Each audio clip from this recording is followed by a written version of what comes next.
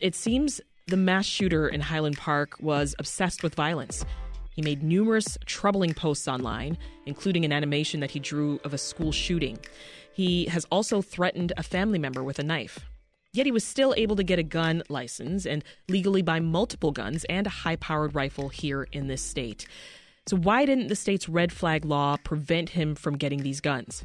And since Illinois has stricter gun laws than surrounding states, why did they fail to prevent the Highland Park shooting? Joining us now to discuss is Patrick Smith, a WBEZ criminal justice reporter. Hey, Patrick. Hey, Sasha. Good to have you in studio. And Annie Sweeney is a reporter for the Chicago Tribune. Hi, Annie. Welcome. Hi. Good morning. First off, Patrick, I'll start with you. I want you to remind us what Illinois' red flag law is and how it works. So the Illinois red flag law, it's also known as the Firearms Restraining Order Act. It allows people who are close to someone, family members, roommates, ex-partners, to go to a judge and say, this person is too dangerous to have guns. You know, things like he made threats or he or they have been violent toward me. Mm-hmm. It's similar to what you do to get a regular restraining order saying a person can't come near me. You go to a judge. There's evidentiary bar. A judge makes the decision, but, it's not as high of a bar as like convicting someone of a crime. So this law, it's basically aimed at getting guns away from someone who already has them or already has a gun permit. I want to say the gun there, the law there, it does mention preventing someone from receiving or obtaining or purchasing weapons. Yeah. So there's some contemplation in the law of preventative measures trying to prevent someone from getting a gun. Mm-hmm. But for the most part, the way the law is written as far as how it's enforced, the kind of evidence you need to get a firearms restraining order, it's really clearly aimed at people who already have guns. And someone close to them has determined, well, this person shouldn't be allowed to have these. Well, Annie, this shooter here in Highland Park sounds like he had a ton of red flags. So why was he still able to get a gun or get more guns? You're right. So, the short answer here is that he was a legal purchaser. Several law enforcement people have confirmed this for us. He did not have a criminal background at the time he went in to apply for a FOID card, which is a gun permit in Illinois. The background checks required for that simply would not have caught any of the concerning things you've mentioned. So he had the legal right to get the permit, which did allow him to go and purchase 5 firearms. I want to say one thing about this, Sasha, about the red flag law in particular, because I said it's people close to you close to a person can go to a judge. The law does say in there that a law enforcement officer can go in and get one of these firearm restraining orders to prevent somebody. So the police can actually... The police can go, according to the law, I got to say, I don't know how often that actually happens, but according to the law, a police officer can go in. However, the firearms restraining order, it's only for 6 months. It has to be renewed. Even if you said, hey, the Highland Park police in this case, they should have been proactive and gone and gotten this order preventing him from ever purchasing a gun. Yeah. They would have had to be going in every few months to renew that. They would need new evidence why they needed it. It's not really, at least the way the law is written, it's not really a realistic way, I don't think, for a law enforcement agency to try to prevent something. Well, speaking of law enforcement, Illinois State Police did receive a tip about the gunman from Highland Park Police back in 2019, right? This was 3 years before the mass shooting. What did they actually do with that information, Annie? Yeah, so there were 2 visits, one of a report of a potential suicide attempt. And according to police records, they did speak with the parents. There was an indication that whatever had happened was being handled by mental health professionals. And there was also an indication on the report that there were not any immediate threats of harm that day. The more kind of interesting report that has emerged is this one that results in a clear and present danger report. They were in the home again, in which there was a report that he had made a threat to kill people. The police came to the home. They did not determine that there was enough probable cause to make an arrest. They spoke with the family, and they left. But what they did is send a clear and present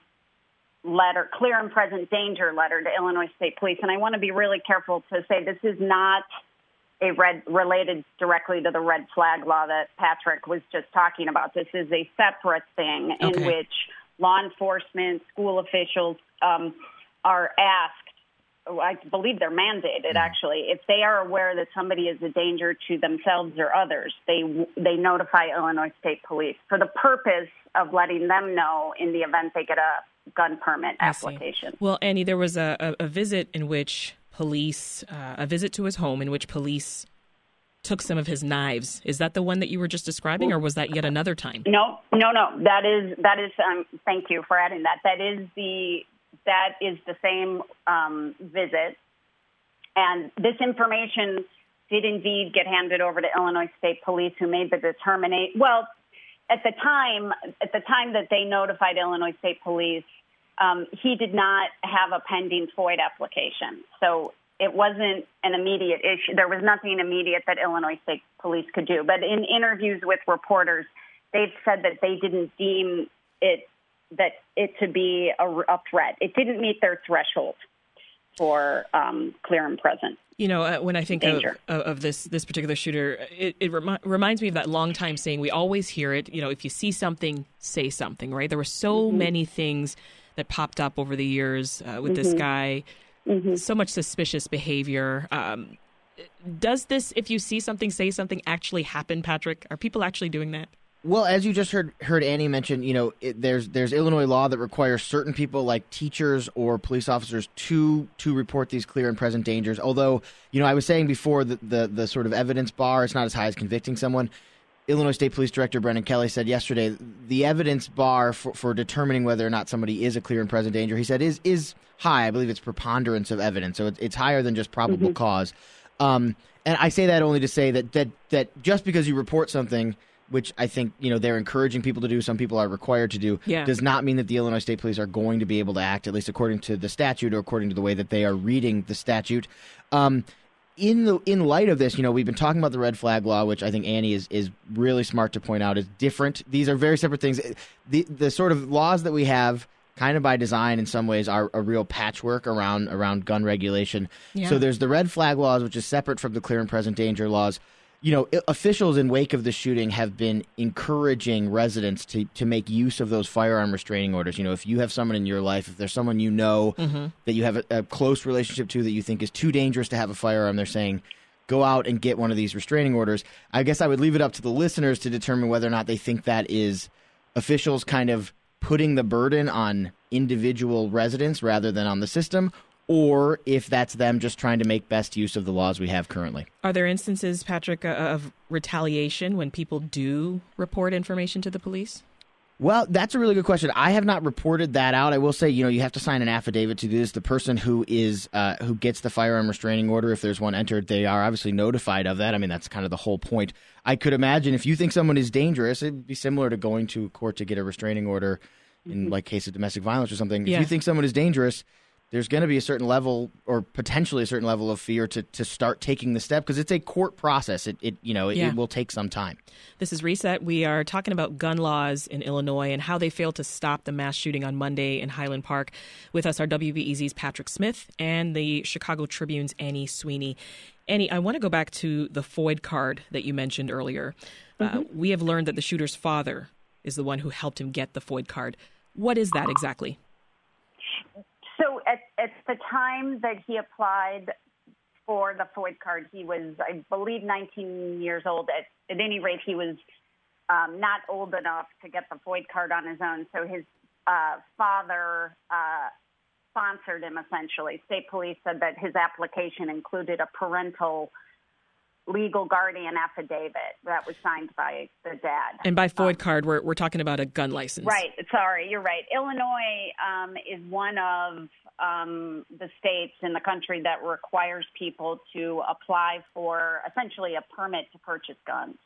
And this includes a background check, and there's a list of other prohibitors, but the criminal background check is obviously key. And but there is an age limit as well that his father sponsored him. So he was able to get the card in January of 2020.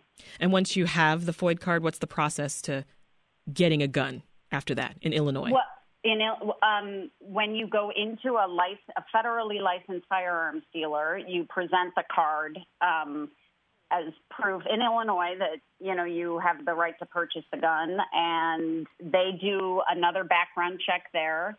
that is required at the FFL, and then you buy your gun. And if you pass the check at the FFL. And again, I think we mentioned this earlier, but the shooter bought all of his guns legally, right, Patrick? Yes. What we've heard from police so far is that he bought five guns in total, according to police. Five guns in total, all of them legally. That includes, again, according to authorities, 2 sort of high-powered rifles, including the one that he allegedly used in the shooting on the 4th of July. We don't yet know, or at least I don't yet know, that the state police are not making it public yet which exact dealers he purchased this from. But they have said that at the very least, the majority, maybe all of them, were purchased in the Chicagoland area, definitely all in Illinois. When do we stop using allegedly, especially when someone confesses? Well, what we know so far is that prosecutors say he confessed. Right. We know the prosecutors say he confessed, and as someone who doesn't have a lot of money, I will be continuing to use allegedly until he is convicted. Crime reporters will always use that, right? Always, right. It's ingrained. Yeah. So what is it that's going to have to change, Patrick, to prevent tragedies like this one? Do we need stricter enforcement of this red flag law that we just talked about, or new legislation? Well, I think that what happened here and the facts that we know actually show the limits of that red flag law. I mean, that there's really not a lot of role of there's not a big role there for actual government agencies in that. It's really putting the burden on individuals to say, this person I'm afraid of, I'm going to go to court and try to get their guns taken away. I think gun rights advocates would tell you that this tragedy proves the folly of trying to solve this problem with more gun laws. You know, Illinois has some of the tighter gun laws in the country. Highland Park has tighter laws still. The shooter still found a way around them. They would say that that's evidence that you're not going to be able to legislate your way out of this, although I can't say that I've heard a better solution from those gun rights advocates to these kind of tragedies.